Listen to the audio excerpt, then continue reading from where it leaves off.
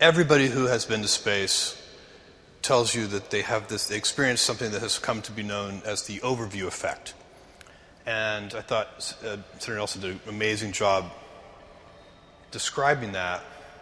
I was expecting that, and I wanted to feel that, and I was ready for it.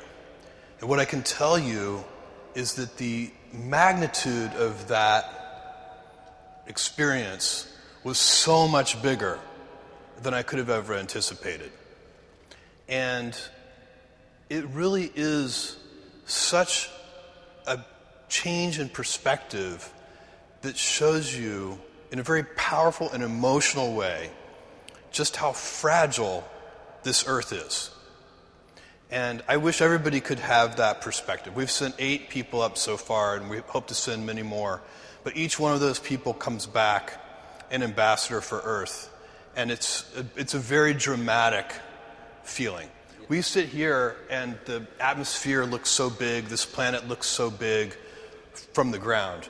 But up there, what you see is the immense blackness of space, this tiny little cradle.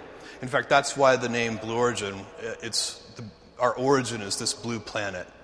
And this is the most precious planet in the world, and we have to preserve it and conserve it and make sure that our children and their children and so on have this beauty in their lives.